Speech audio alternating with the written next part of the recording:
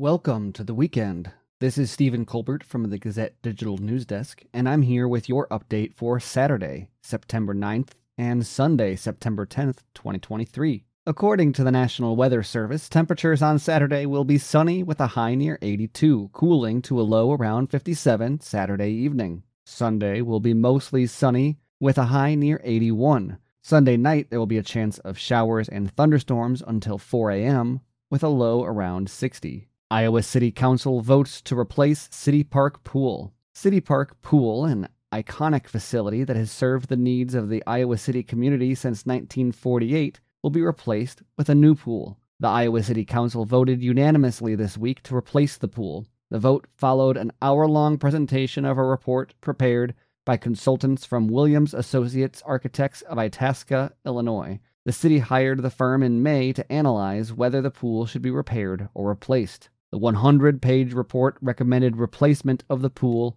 and includes a detailed list of the reasons why: water loss, accessibility, health, and safety and sustainability. The report put repair costs for the pool at about $10.5 million. A new pool could cost between $10 million and $15 million.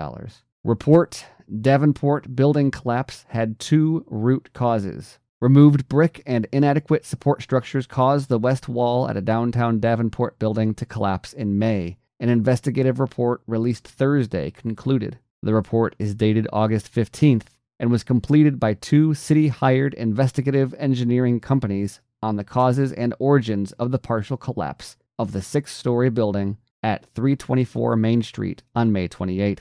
The collapse resulted in 3 deaths, 1 person losing their leg, and many more homes and belongings lost. The 113-page report determined that removing layers of brick during repair work in the 3 days before the collapse severely compromised the western bearing wall, and that the temporary shoring that had been installed was grossly inadequate. Iowa looks at Florida program connecting needy with nonprofits and churches. Iowa officials are looking into a Florida program that connects people who need assistance with food, housing, and other essentials to nonprofits and faith groups after Governor Kim Reynolds expressed interest in it at a campaign event earlier this year. Kelly Garcia, the director of Iowa Health and Human Services, and a representative from Reynolds' office attended a Florida conference this week focused on Hope, Florida.